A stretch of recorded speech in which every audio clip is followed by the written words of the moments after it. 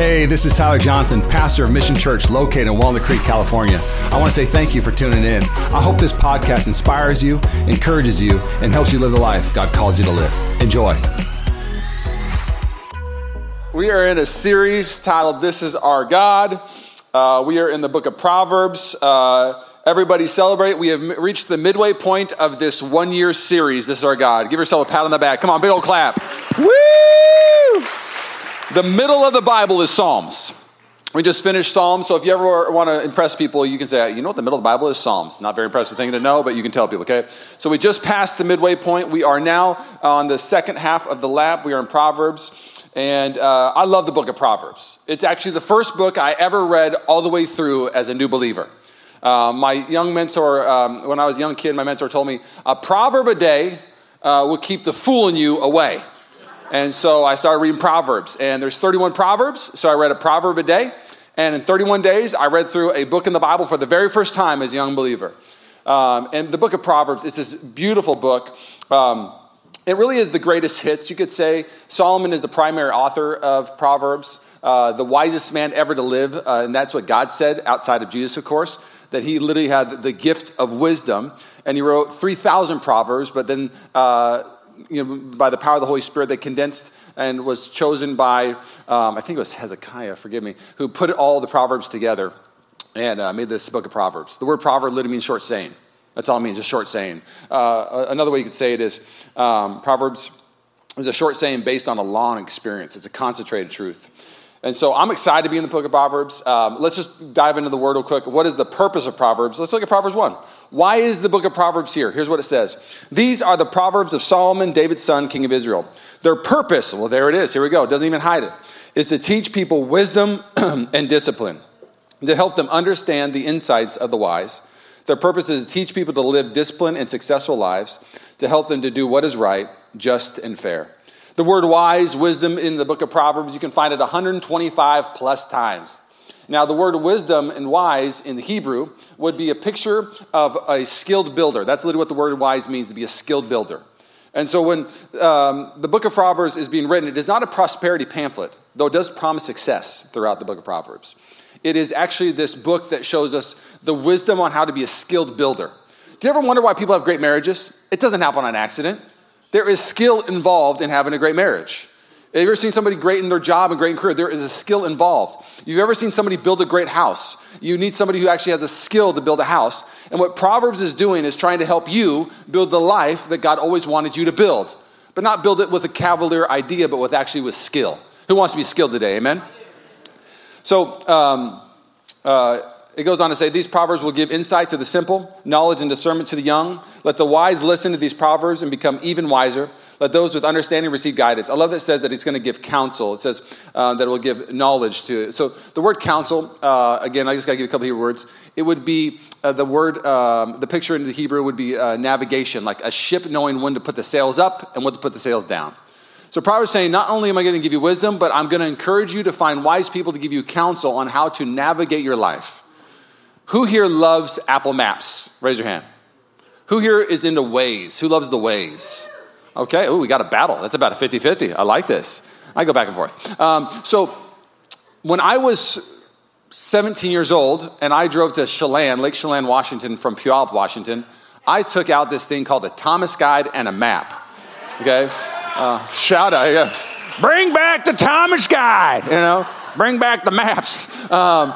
And it's amazing to me because me and my buddy Drew were driving to Lake Chelan, and I was the navigator, and I had this map, and all the map showed me was that we had to take I-5 to I-90 and go I-90 east, and so I was just like, okay, so as we go here, then the 90 hits this, and then hits this road, and I'm literally trying to tell Drew, okay, I think we turn now, and I'm not gonna lie to you, what should have been an hour-and-a-half drive turned into an 8-hour adventure, because I am not as good as Apple Maps. Because once we missed a turn, I was like, I don't know how to go backwards in this thing. It only goes this way, turning pages. And I was a terrible navigator.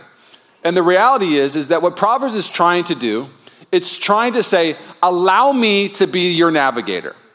Because the world will try to be your navigator, but it will, if the enemy can't destroy your life, he'll just delay your life. He'll have you take turns you should have never taken, have you take pit stops you never should have taken. And Proverbs is saying, if you allow me to be your counsel, if you allow me to say, hey, sales go up now, sales turn left here, I'm going to get you where your heart's always desired faster than anyone else could ever get you there. So that's the purpose. That's what the purpose of Proverbs is. So you want to read Proverbs now? Okay, let's do it. So that's the first point. So what is Proverbs? What is the purpose of Proverbs? Read that, blah, blah, blah. What should I be asking for? Let me ask you a question real quick. And I was debating on doing this at the very beginning, but I just, I started crying, so I forgot. Just bear with me. 9M's going to get more of a raw one today. So imagine yourself, and you are at your house by yourself. And out of the blue, Jehovah God shows up.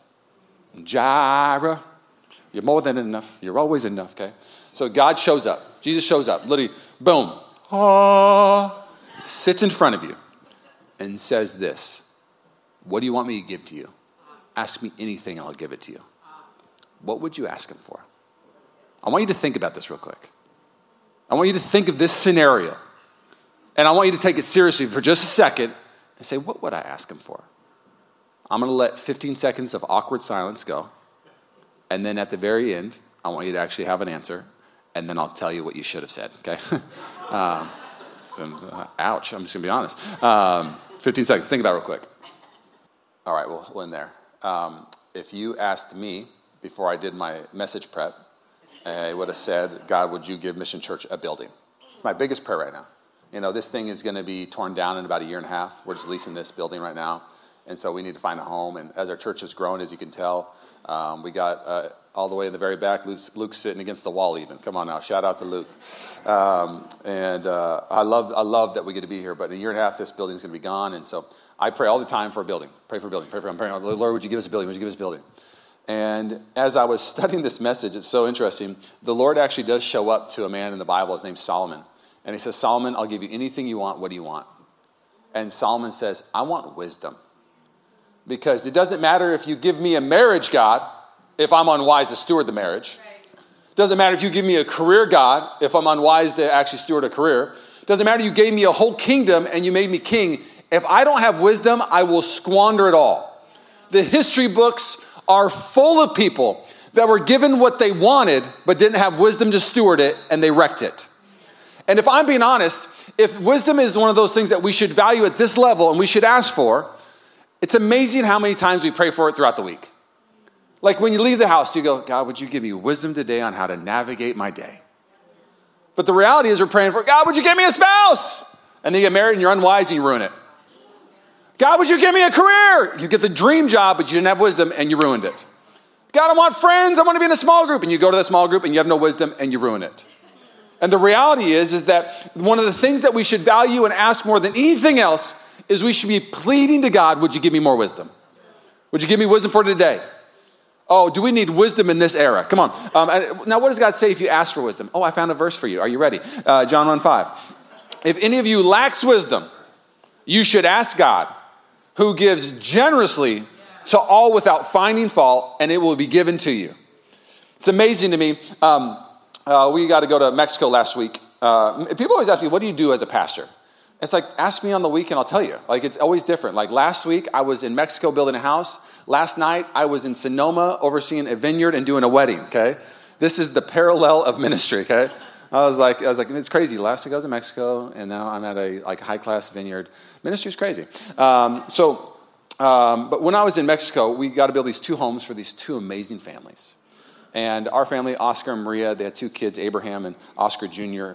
And the last day, as you're building the house and you're finishing the house, there is this moment where a handful of our people from our team that are building takes the family to a local store. You can just say like a big old Target. Let's just say a Target. I think it's like a Target or Walmart. And they let them buy a ton of stuff. We buy them food for months. We buy them clothes, basically anything you need, beauty goods. And different churches have different budgets because there is a budget, And can I just celebrate you, Mission Church, real quick? The trip it's an expensive trip to be able to do. The church on our end, we invested about $26,000 to build the houses and to bless the families. And then the people who went on the trip took care of the other $26,000, about $50-something thousand. And the only reason we could do that is because you're a generous church. So give yourself a hand real quick. That's amazing. Come on. So you don't give to a church, you give through a church, just so you know that. And so we got to bless that family. So Lisa was taking one of the families, and I walked up to Lisa, and the guy who runs this Homes of Hope says, hey, $500-$600, that's a really nice, generous kind of thing to do for a family. You spend $500-$600 when you take them to the store. And I went to Lisa, I said, we going generous. Like, I want you $800. Like just let it rip. Like I want you to surprise them, because that's what our church does, And so Lisa takes the family to the Target, to the Walmart, and one of the kids, he's about 14. She goes, so what do you want? What do you want? Oscar Jr., he's like, I want socks. And, sorry, I'm trying to make it sad for you. I was like, this is a sad Sunday. Bear with me.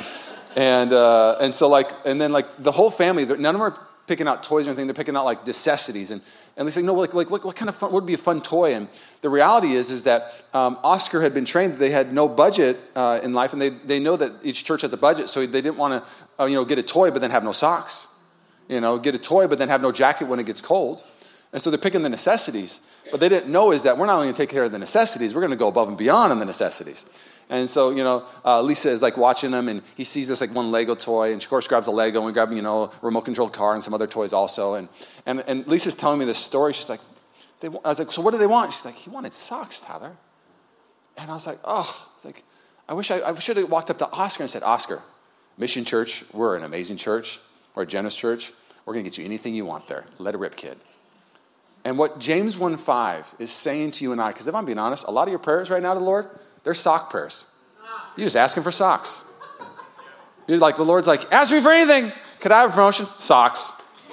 That's literally you. You're coming to God, and anything you could ask for.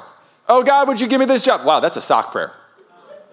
Oh, God, would you give me this, da-da-da? And the Lord's like, I would give you the wisdom of the kingdom. And if you got the wisdom of the kingdom, you would get all the little socks you'd want. But the reality is we very rarely ask for the thing we should ask for because we don't know actually what our God has.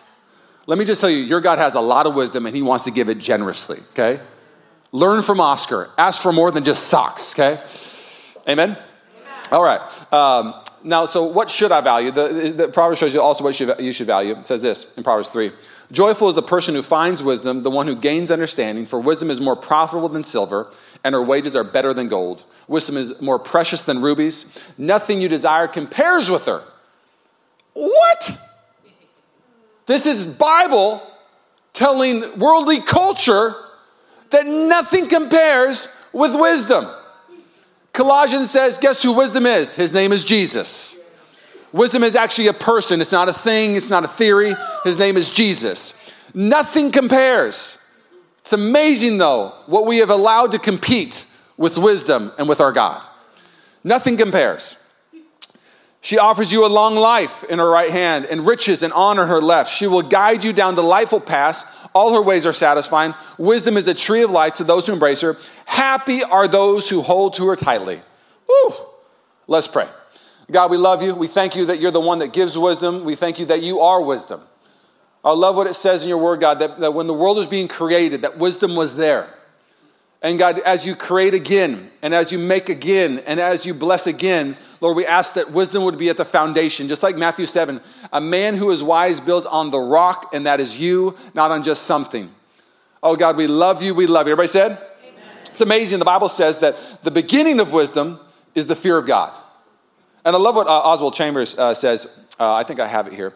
He says, the remarkable thing about fearing God is that when you fear God, you fear nothing else. Whereas when you do not fear God, you fear everything else.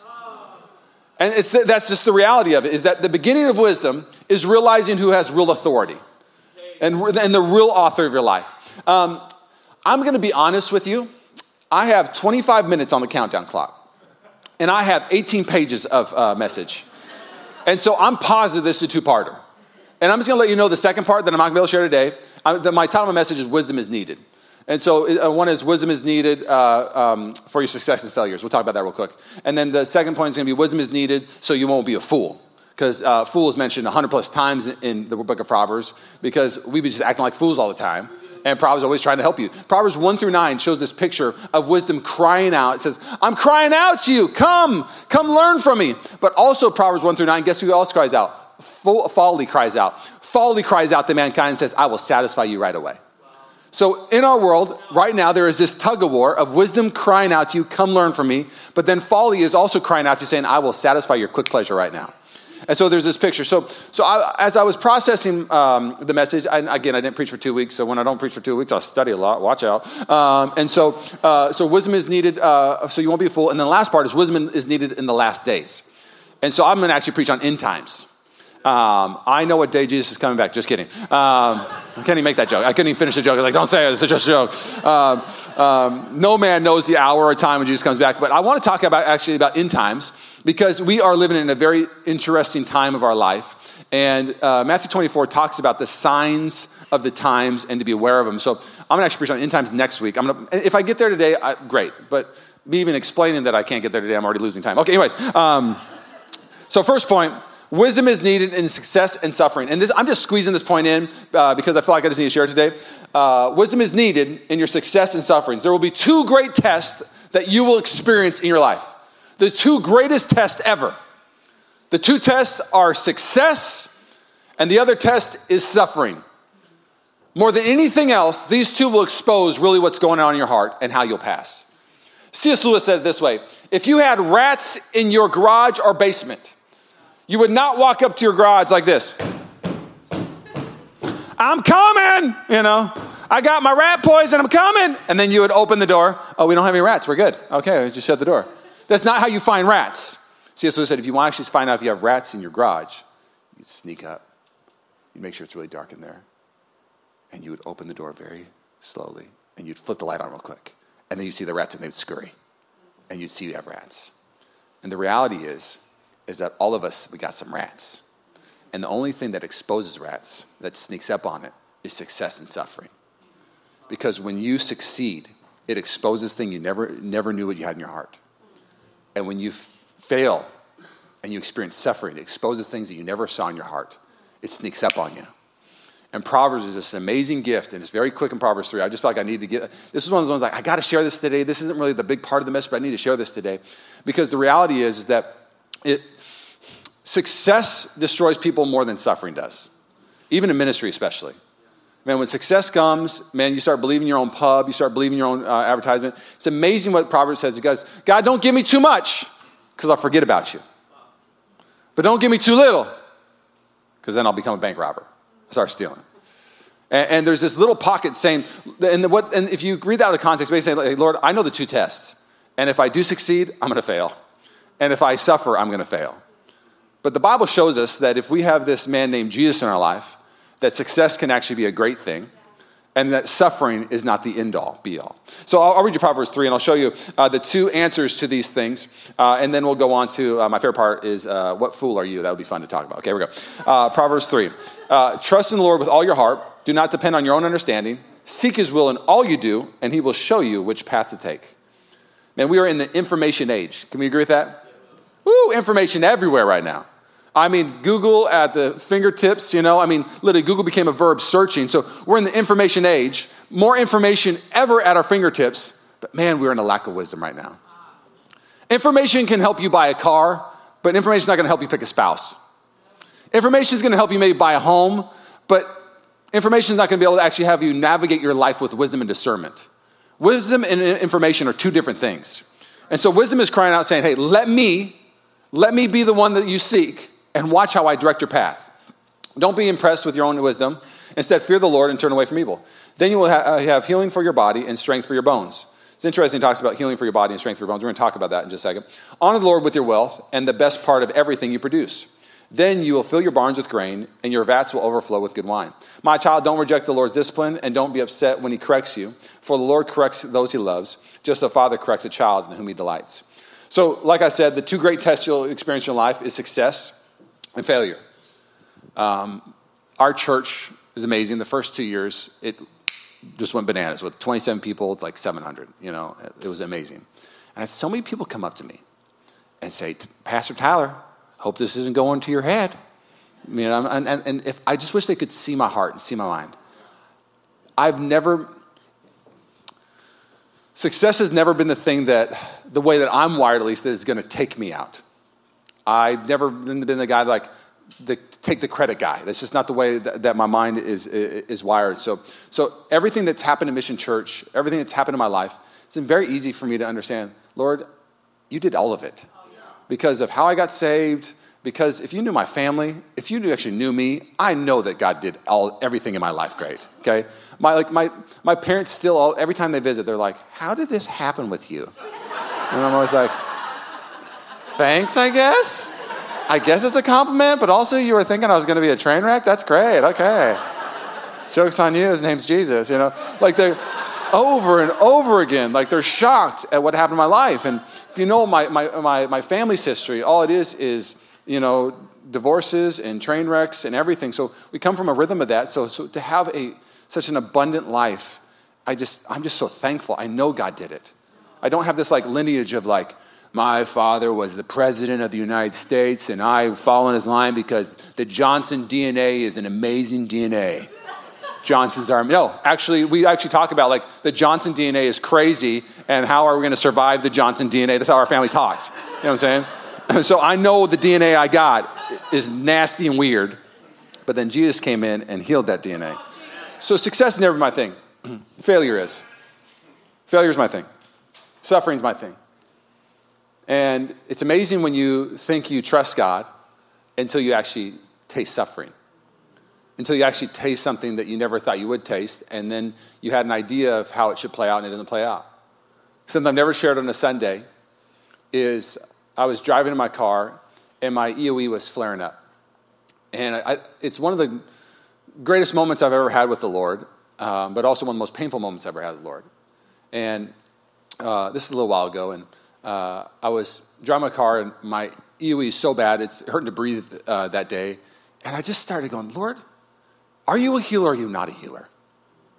Are you going to fix this or not fix this? I've prayed and I prayed. I showed at the church we prayed. I have people pray for me at the church. What is going on? And I communicate for a living and it hurts to talk a lot of the time. What are you going to do, God? So I'm driving. It was interesting. I was driving to the grocery store on one way and then I was driving on the way back from the grocery store. So I complained the whole way and I get in the car and I'm driving home. And I remember this, like there's things that just bubble up in your heart when you're praying to the Lord. And I remember this part in Scripture in the New Testament. It's when everything's going bad. And Jesus says to Peter, are you going to leave too? And Peter says to Jesus, where would I go? Where would I go? And I remember getting in the car and saying, Lord, I'm believing still that you're going to heal this. But even if you don't, I need to know something. I'm not going anywhere. I'm not leaving you. I'm not going to, and not only am I not leaving, I'm not going to stop telling people about your goodness. You're a good God. And the two medicines, it says that you'll be healthy in this Proverbs 3. It's kind of interesting. Two medicines. One is success. The medicine for success so you don't get prideful and become arrogant and forget God. The medicine that you should take right away is called honor. So like it says, if you become financially fruitful, it says, honor the Lord with your wealth. Honor the Lord with your success. So right when you get successul, the first thing you should do is honor God. Not honor him later on, not take praise for yourself. So the medicine you take for success, honor, boom. So that's I think why it's never been something hard for me is I'm always honoring God right. Like, oh, of course, Jesus gets all the credit. I'm always deflecting. Oh, thank you, go Jesus. And it's like, not tokenary, I really believe it. But then what do you do when you have a wound? And how do you keep it not getting infected? You take trust and you just put it in the wound over and over again. And that's literally what I've had to do with my EOE the last 3 years of my life. Lord, I trust that you're doing something in my heart. I trust you're still going to heal it. I trust that you're still good. I trust your scripture. I trust you. Your word says that you discipline those who you love. That's what it says in Proverbs 3. Lord, you're doing something. You're leveraging it. Every single thing, every coin flip, you are sovereign. And just keep, when you were wounded in biblical times, and to keep it being not infected, they would put salt in it. We would use hydrogen peroxide. And I'm not going to lie, like, I'd love to tell you that when I say, oh, I trust you, God, it feels like a warm, nah. Sometimes it feels like hydrogen peroxide on the wound, but it's just getting in there in places that needs to get in. Wisdom is needed when you succeed this next season, and wisdom is needed when you suffer this next season. May you honor God, and may you trust God. Amen? All right. So that was just one I just wanted to share real quick. Okay, now let's get to the message. Okay, here we go. I've just been gone for 2 weeks, and I want to share so much about Jesus. I'm sorry. Okay, so this will be the fun one. We're going to play a game today, and we're going to talk about what fool are you? okay? And this will be fun because you're going to be one of these 5 fools, okay? And you're like, I'm not a fool. Trust me. One of them's a good one, okay? Relax. But the reality is the way Proverbs works is it likes to contrast things so you can really see like which one it is. And so it contrasts, wise with the fools, and selfish with unselfish, humble with the arrogant, and just there's contrast throughout. And so something I want to do is I want you to see what fool you might be. And then what I'm going to be able to do in this, and this is why I love Proverbs. Proverbs is very practical. It gives you a solution so you don't have to be that fool anymore. So we're going to diagnose what fool you are, but then we're going to heal the fool you are. Does that sound good? Okay, so, and the way I've titled each one is like, do you remember, I'm dating myself, but do you remember Jeff Fox where like, you might be a redneck if? Do you guys remember those? So I'm going to do you might be a fool if, okay? Kind of like, I'll do some to kind of get you ready. Like, you might be a Christian if you've ever used the word fornicate, okay? Who uses that word? Only Christians. There was fornicating. There's a lot of fornication happening. Who uses that? You might be a Christian if you use the word fornicate, okay? Before I was a Christian, I didn't even know that word. And then I went to like a youth thing. Don't fornicate. What? Oh, don't have sex. Thank you, okay? Why don't we just use the word sex, okay? Get rid of the word fornicate, okay? Another one, you might be a Christian if you ever use the word fellowship. I just love having fellowship with my friends. We're going to have good fellowship next week. Yeah, you're a Christian. You're a full Christian now. You want to know why? Because I do it, okay? I'm like, I just really value fellowship. What am I saying right now? What's happened to me, So you might be a Christian. You might be a Christian if you think DC Talk invented rap music. You're definitely a Christian if you actually know who DC Talk is, okay? Like, you're like, I know DC Talk. Toby Mac, You may be a Christian if you miss church on Sunday, but you feel that you still can get church credit by eating Chick-fil-A on Monday. I don't know any Christian who doesn't go to Chick-fil-A and talk about it being Christian every time.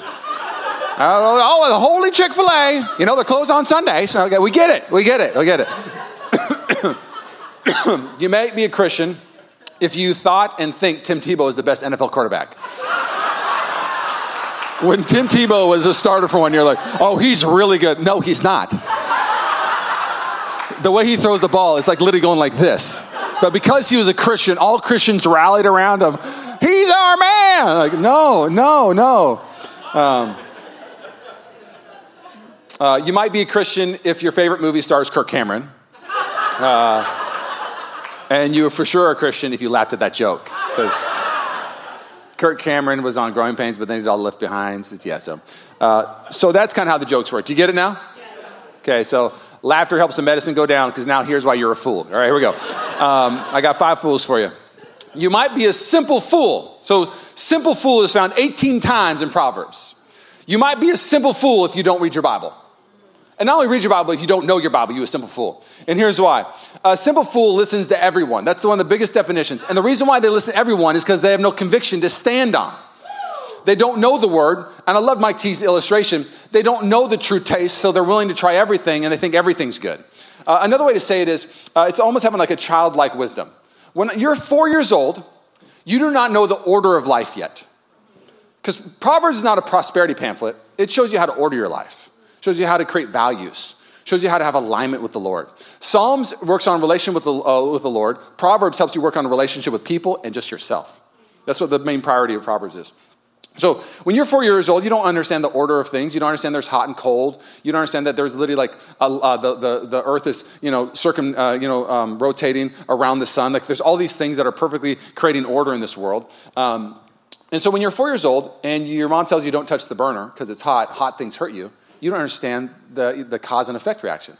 So I remember being 4 years old and my mom telling me, don't touch the burner. I was an obedient kid.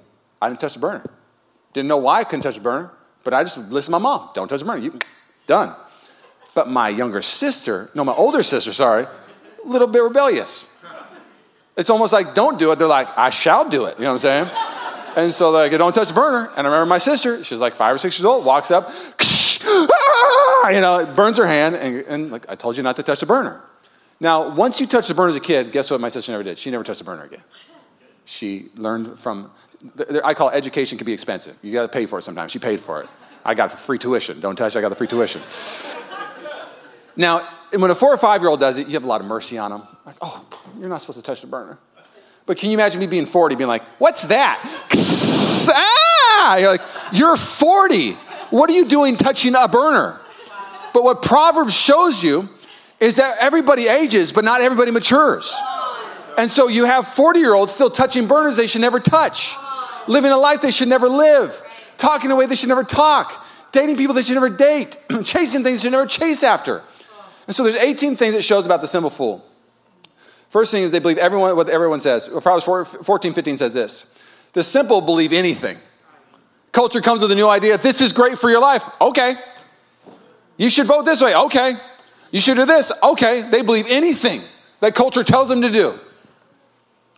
But the prudent give thought to their steps. Let me read you another one. Proverbs 22:3. A prudent person foresees danger and takes precautions. But the simpleton, another translation, the fool, goes blindly and suffers the consequences. The simple fool just keeps living life and goes, why is it not working out for me? Why is it every guy I date is just the worst? Because they are the worst. And you have not asked anybody, hey, do you think this is the right person I should date? This person doesn't honor the Lord. This person doesn't honor me. And I know I dated 5 other guys just like that, but let's see what happens on the 6th guy. No. You know, I've never put God first in my life. And so my life has always been lacking. I'm going to try another year having God be second in my life. That's a simple fool decision. The reality is a simple fool keeps on making the same decisions and expecting a different outcome. The simple fool has not gathered wisdom because the antidote for the simple fool is very simple. And it's one of if there's one of these fools that have the most hope, it's the simple fool. And so I could go on and share different illustrations about simple fools because it's kind of fun making fun of fools. But anyways, let me give you the antidote. Let me give you the answer. How do you save a simple fool? These proverbs will give insight to the simple, knowledge and discernment to the young. So the Proverbs will actually help you not touch the burner again. But let me read you another one, Psalm 19:7. The instructions of the Lord are perfect, reviving the soul. Any of you feel pretty stagnant right now? Just feel like, that's just whatever. It says that the word will actually revive your soul. His instructions will revive your soul. But it doubles down and goes, the decrees of the Lord are trustworthy, making wise the simple. So you read the Bible, and the Bible will start telling you how to order your life. Not a prosperity pamphlet, but it will tell you how to order your life. And from Genesis to Revelation, one of the first things that you're supposed to do, and this is the biggest antidote for a lot of people in here today that are making the same decision, is it says in Genesis, it shows this story real quick. It shows Cain and Abel, and they bring this offering to God, and Abel brings his first fruits to God, and brings his first sacrifices to God. And God, accepts them and blesses Abel, and then Cain brings his scraps to God. And God does not accept his scraps. And Cain's all upset, and he's frustrated, and God goes to him. And it's interesting, I never paired these together till this season of my life, but God says to Cain, hey, Cain, be careful. Sin is crouching at the door to control you. And Cain decides not to listen to God's advice, but keep on perpetually putting God second. And of course, then, he ends up killing Abel. And the reality is when a fool doesn't deal with their own things, they not only hurt themselves, they start hurting other people. That's what's really scary about a simple fool. And then you get past that story, and then you start looking when Moses, leads his people out of Egypt, and in Exodus, there's this thing instilled, and God goes, hey, when your flock starts to increase, I need you to bring me your first flock. And there's even this story of like when your kids ask, why are you honoring God with the first of everything? It gives you an opportunity to tell people how he saved you out of Egypt and out of the Red Sea. And then over and over again, it says, seek his kingdom first, and all will be given to you. And so there's this thing, if you read the Bible for just a season of your life, the greatest principle you'll learn how to order your life is God needs to be first. But sin is trying to control your schedule, control your desires, and control everything. And so a lot of us are still just making simple, fool decisions and wondering why our life isn't what it's called to be. The antidote for you this next season is to read the Word of God and see what happens if you obey it. Wow. I'm preaching amazing today, okay? My pastor told me to read the Bible and obey it. You're welcome. Okay, I actually say that every week, just differently. I kind of sneak it in over here.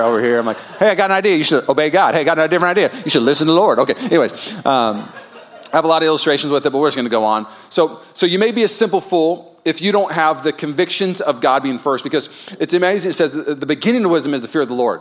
Fear doesn't mean you're afraid of him. He's the number one authority in your life. That's all that means. Matthew 7, you may know it. Jesus goes, I call out to you, a wise man builds his house on this foundation. AKA, every decision I make is on the foundation of what Jesus believes, not what I believe. Every decision I make is built on what God has told me to do. That will make you not a simple person, but a wise builder in your life, okay? Now let's, in the next one. You may be a fool if you don't listen to anyone. So the first fool listens to everyone. The stubborn fool listens to no one. Now, the stubborn fool is found in Proverbs 22 times. The translation for stubborn fool is thick-brained. You may be thick-skulled here, okay? Now, let me read you a verse, Proverbs 12:15. The way of a fool is right in his own eyes, but a wise man is he who listens to counsel. It's amazing how many people are like, I don't need advice. I know what I'm supposed to do. I know these people say this. I think I'm right. It says that man's plans, actually seems right, but it leads to death.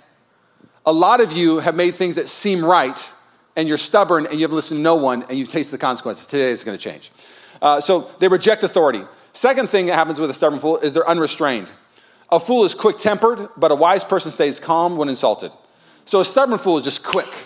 Like they're quick to respond, quick to da-da-da. They're unrestrained. They have no self-control around them.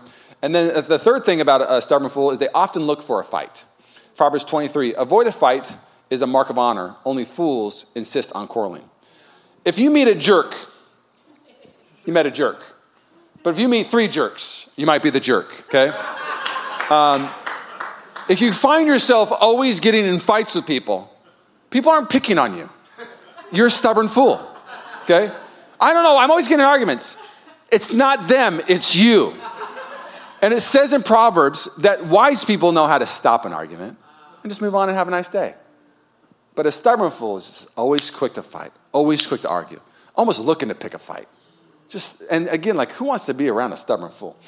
They're unteachable. So how do you save a stubborn fool? So how you save a simple fool, just get into the word, seek truth. Very simple. How do you save a stubborn fool? You can't. You got to pray for him. Sit. And if your parents in the house right now, you're like, my kid's a stubborn fool. You're like, why can't I fix him? You can't. Prayer and patience is literally what the Bible says. If you are a stubborn fool or you know somebody's stubborn fool, man, we're praying for you and we're being patient with you, okay? We're praying for you to not be a stubborn fool and you listen to people. So literally the antidote for a stubborn fool is prayer. So if you see, like, man, Lord, would you change my heart? Would you change my thick skullness and my hardness? Would you change that? And if you know somebody, be praying that God would soften them. Third one, sensual fool. You might be a sensual fool if you do whatever you feel like. It's found 64 times in the Bible. A simple fool listens to everyone, okay? A stubborn fool listens to no one. A sensual fool listens to their feelings and flesh. And so Proverbs 10:23 says this, doing wrong is fun for a fool, but living wisely brings pleasure to the sensible. A wise person is hungry for knowledge, while the fool feeds on trash. Whew. Proverbs 23-21. For drunkards and gluttons become poor, and drowsiness clothes them in rags. Can I read one more? Okay, well. Proverbs 28:7. A discerning son heeds instruction, but a companion of gluttons disgraces his father. It's interesting when you think about a sensual fool. I was wondering if I should tell you what fool I am. Do you want to know what fool I am? None of your business, okay? I'm kidding. Well, the next one I'll even tell you real quick. It's the scorning fool, and we'll talk about that. But out of all the ones, I decided I'm the sensual fool, and I'll unpack it for you in just a second. I'm not the simple fool. Man, I read Bible all the time. I love truth. I seek it. I'm definitely not the stubborn fool. I'm not always seeking wisdom. I'm always calling, hey, what do you think of this? I'm very collaborative. But when I look at my life, I start to see some things in my life that I want to change. And then when I want to do it, I decide just not to do it because I don't feel like it. And so here's what I mean by that. I think when I look at my life, I have one life to live, and I've done really good at conquering my mornings. Read, work out, study from my messages, dominate them. But nighttime, I've had these 5 books that I bought from Barnes & Noble that I'm supposed to read. And I go to lay down to read them, but then I also want to watch TV at the same time. And so they're just sitting there right now. Because I've just listened to my flesh, like, just relax. You worked hard today. And it's amazing when I listen to my flesh because it says that those who work hard will lead, but the lazy will be slaves. And the reality is that the consequence of a sensual fool is this. Life is hard no matter what, basically. And you can choose your hard. Either you can be the leader or you can be the slave to what's owning you. I want to lead my life. I don't want to follow my flesh. And so as I've navigated my life this last season, I wrote down, just the other day when I was preparing my message, the person I want to be to cure my sensual fool. Because sensual just listens to your feelings all the time. And I am somewhat feelings-based. I wrote down a couple things. One is this, as I want to get out of being a sensual fool, what you need to do is you need to get around people that are really disciplined. So the 3 antidotes it shows is that if you hang out with the wise, you become wise. So if you hang out with those who are disciplined, you're going to learn actually how to be disciplined. So I love, like, Tom Glazier. Thank you to our council, Tom and Steve. I love you so much. So sweet. If you know Tom Glazier, Tom is one of the most disciplined people I've ever met. The reason why I bought the 5 books is because he kept on asking me, hey, so what are you reading right now? Nothing. Bible, but I mean, outside of that, then he asked me again, what are you reading? So I went and bought the 5 books so I could tell him I'm reading a book at least. And I took a picture of them. I've done a lot. I almost put them on Instagram, like, what are you learning today? Like one of those things. But something I've realized is that if you hang out with other sensual fools, they pull you down. Oh, they will pull you down so quick. Imagine like you're working out with people and then you hang out with other sensual fools that aren't working out. They're like, just have Taco Bell. What's the big deal? It's one meal. You're like, good point. I'll tell you Taco Bell. Every time I'm trying to get fit and I hang out with people who aren't trying to get fit, they will talk me into it in 2 seconds. Because sensual fools pull down and disciplined people pull up. And so one of the antidotes for a sensual person that has a sensual fool in them is get around people who are disciplined.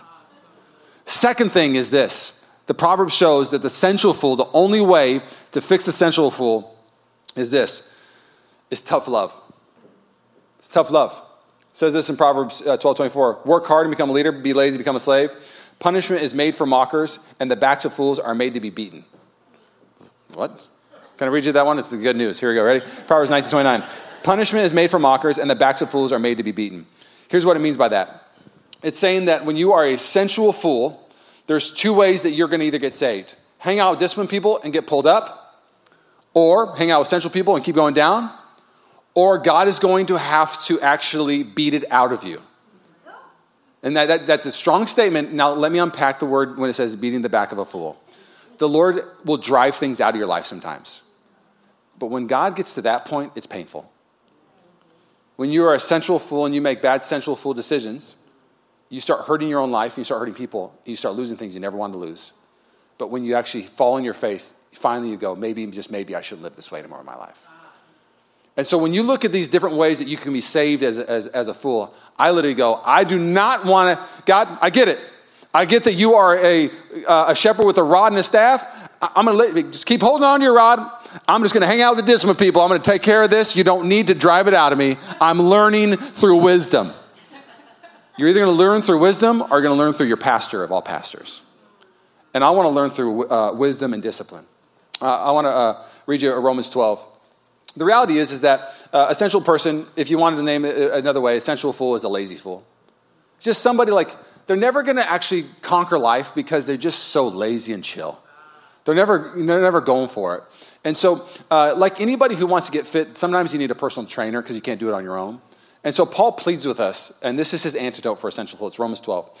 And so, dear brothers and sisters, I plead with you to give your bodies to God because of all he has done for you. Let them be a living and holy sacrifice, the kind you will find acceptable. This is truly the way to worship him. Don't copy the behavior and customs of this world. The world is sensual. But let God transform you into a new person by changing the way you think. Then you will learn and know God's will for you, which is good and pleasing and perfect. Stop. He's pleading with you saying, hey, sensual fool never sacrifices anything. They just do whatever they feel like.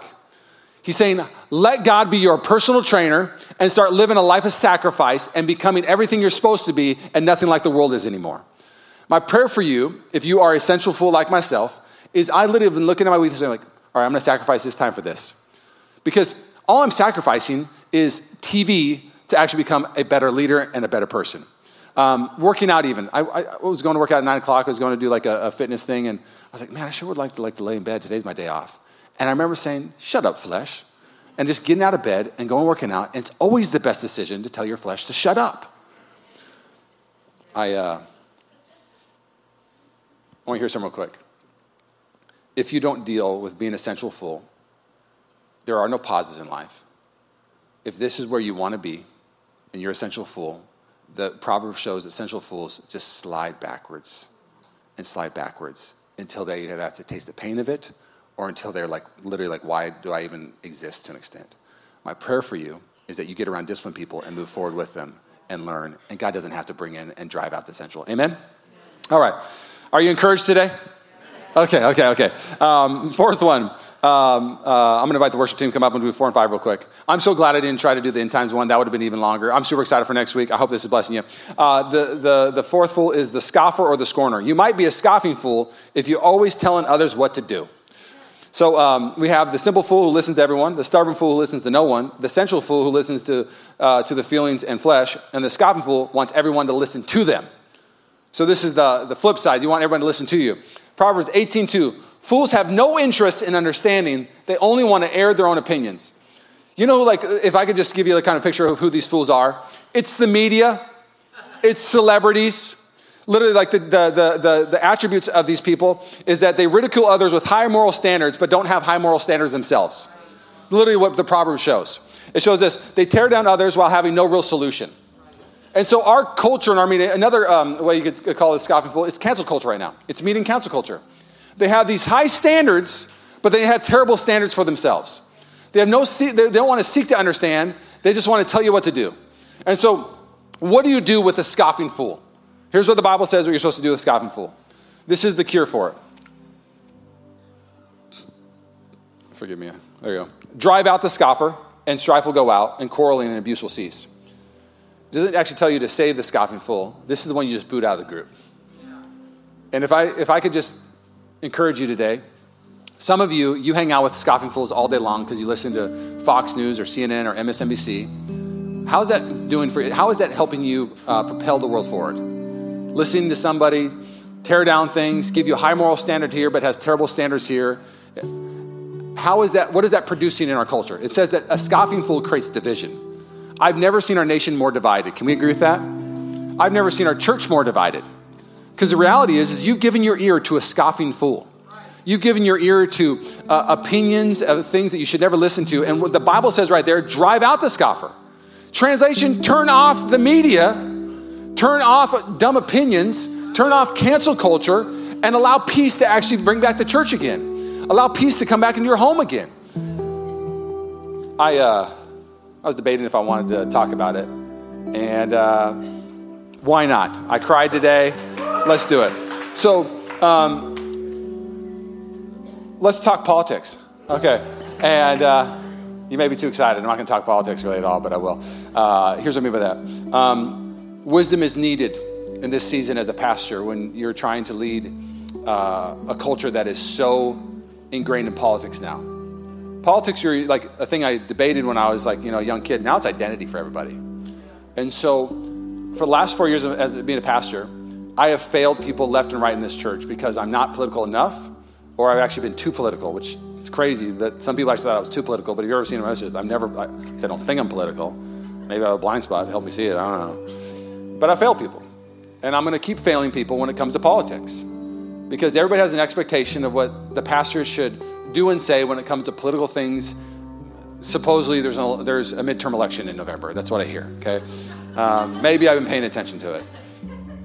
And I was just, I got other pastor buddies and they're taking political stances, and hey, good on them. I'm not saying that what they're doing is bad, but they don't pastor in the East Bay. They don't pastor in Walnut Creek. I got buddies who pastor in rural areas, and they'll come around to midterms like, vote red. When you vote red, you're voting to please God. And I got buddies who are in really liberal areas like, vote blue, because blue pleases God. And then I'm like, I'm in the East Bay. And I've had people raise their hand, if you're a Democrat or you're a Republican, it would be like, I don't know, like the stats say like 70-30 in our area. And so when I process what to share with our church in each season, I was really struggling this last week about, Lord, am I supposed to say anything about any of the props or any of the elections? Like, what do you want from me, God? Because I'll say it. I'll say whatever you want me to say. And Acts 19 bubbled up in my heart.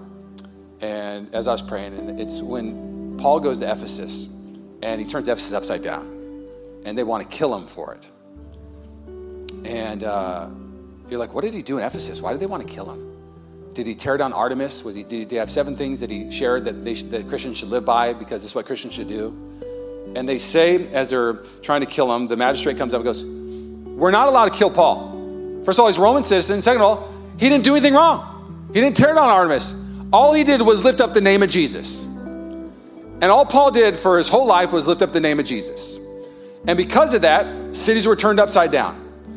I live in a culture today where people want me to tell them, where should I vote here and what should I vote here? What I'm trying to do as a pastor is to get wisdom inside of you, so when you go and do vote, that you have the foundation of God and you know how to vote.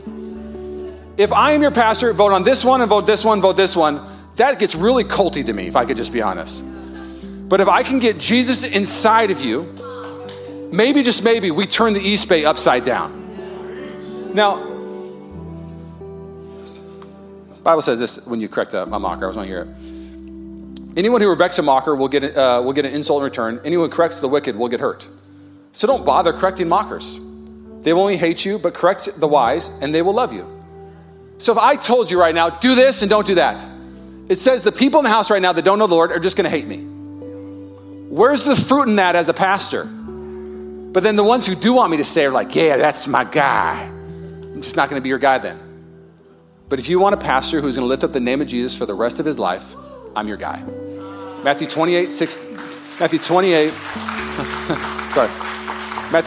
is very clear what my commission is. It's to go make disciples, to baptize in the name of the Father, the Son, and the Holy Spirit. And that's what we're going to do here at Mission Church. Do I have my political bents? Of course I do. But man, they don't hold a candle to the one I live for and the one I preach. Now, I want to finish with this, and this is Christful. You might be Christ. This is a good one. Okay, everybody, we're going to finish with happy.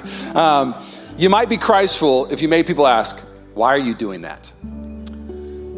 1 Corinthians 4:9-10 says this, for I think that God has exhibited us apostles as last of all, like men sentenced to death, because we have become a spectacle to the world, to angels and to men. We are fools for Christ's sake. But you are wise in Christ. We are weak, but you are strong. You are held in honor, but we are in disrepute. Paul is saying, we're making all these decisions and we're suffering things for Jesus, and people are calling us fools for it. We're dying for him, we're sacrificing for him, and we look like fools. And the reality is, the more you live your life, people ask you, why do you prioritize that? And there's 5 things that can make you look like a fool in this next season. You ready? First one is this: forgiving, loving your enemy. Being kind to people that are unkind to you. People will go, I don't know where that's from. How did you do that? It looks foolish to love the other side right now. May we be forgiving and love the other side. Another thing that looks foolish right now is generosity. We live in a very selfish culture. And the culture says, take care of you first. And so when you become a servant and you start serving, you look kind of foolish. And people say, why do you prioritize other people so much? Well, the Bible says that those who serve will be refreshed. Those who rest will be refreshed. So when you make generosity a core part of your life, you're going to look like Christ's fool, and that's a good thing. Third thing is this: faithfulness, commitment. Man, we live in a transient society. Unplug, plug in, unplug, plug in. Faithfulness freaks people out these days. Being committed to things. I remember being a young kid, and I had this friend, and I was like, hey, you should spend the night. And he says, actually, we go to church every Sunday. I'm not allowed to miss church on Sunday. I was like, well, that's weird. And I remember I flicked him. I said, God will forgive you. And I flicked him like that. We're like in 8th grade. And it just made me I was like, God's that important to you? And I remember him going to church that Sunday. And then a few months later, I asked him, can I try the thing that you like so much? And it was the first experience I ever had with church. His mom picked me up and brought me to youth group for the next 7 months of my life. It was the first time I started dipping my toe in with Jesus. And the reason why I was so intrigued is I never met anybody that committed to Jesus. And I was the only person I would trust to give Jesus a shot was a committed one. And so when you start being really committed to things, you may think it turns people off, but it actually intrigues them to the things that you value. So faithfulness. Another one is this: kingdom values and purity. Man, we live in a society that values anything and everything but kingdom values. Just go home today and write down the values of your home and just start dreaming. What's the values of our home? And may God shape them, of course. First one, man, this home is going to be a house that serves the Lord. We're going to be a loving home because God is love. We're going to be a kind home. We're going to be a generous home. Our doors are going to be open to people. And start writing those things down. Trust me, that will look so weird to the world in a good way. Yeah, I'm already 15 minutes over. I don't think I can do it in my next 30 minutes. So we're going to stop here. I've never done a two-parter before, but I believe next week's going to be fun. We're going to be Matthew 24 end times. Wisdom is needed in the last days. But I want to leave with this thought real quick. Proverbs was written before the New Testament. Proverbs was written before Jesus came and died on a cross. And so when you read Proverbs, there's hope in it, but there's not like, oh yeah, okay, I'm good. And we're all born as fools. And the wisest thing anybody can do, I really believe this, is let Jesus in. And I'll finish with this verse. And this is the hope for all of us today as we leave. Revelation 3:20 says this, "Look, I stand at the door and knock. If you hear my voice and open the door, I will come in and we will share a meal together as friends. Those who are victorious will sit with me and on my throne, just as I was victorious and sat with my Father on his throne." This is Jesus saying, I'm knocking on the door. I want to come into your life and I want to change your life. It sounds a lot like Proverbs 1. Wisdom shouts at the streets. She cries out in public. She calls out, how long will you mockers relish in mocking? How long will you fools hate knowledge? Come and listen to my counsel. I'll share my heart with you and make you wise. I called you so often, but you wouldn't come. I reached out to you, but you paid no attention. You ignored my advice and rejected the correction I offered. Some of you, Jesus has been knocking for a long time. Today's the day you open the door. Will you bow your heads with me? I know it's your first time or second time in church, but if you want to say yes to Jesus today, you want to say yes to the one who is wiser than all wise, that will change your life, direct you on the greatest path. Simple question today. If you want to say yes to heaven, no to hell, yes to salvation, on the count of three, I want you to raise your hand and catch my eye. On the count of three, you want to say yes to Jesus. Yes to salvation. 1, 2, 3, raise it up, raise it up. I see you, that's a great decision. I see you, that's a great decision. I see you, and I see you, I see you, and I see you. Come on. I see you in the back. I've got a ton of hands today. Come on now. I see you in the back. Come on. That's a great decision. That's a great decision. You know, I love our church. You're going to stand up. We're going to pray. I love baptism Sundays. We got, I think, 10 baptisms today. If you want to get baptized today, hang around for second service. We'll hook you up. We got shirts. We got towels. If you just got saved, like, you know what? Might as well get baptized today too. You are invited to do that. There's something I love about our church that I don't take for granted is that every week God is bringing new people into his kingdom. God's breathing on this house. And so I just want to thank you for being so bold and saying yes to Jesus today. I want to say thank you to people who got baptized today. Can we give it up for our people who got baptized today? So special. So special. Where is Ashley Clayton in the room? Ashley, as you were getting baptized, I feel like God put this on my heart to share with you. And I want to celebrate it as a house because you've been with us since day one. There has been such an assignment from the enemy to steal you from the kingdom.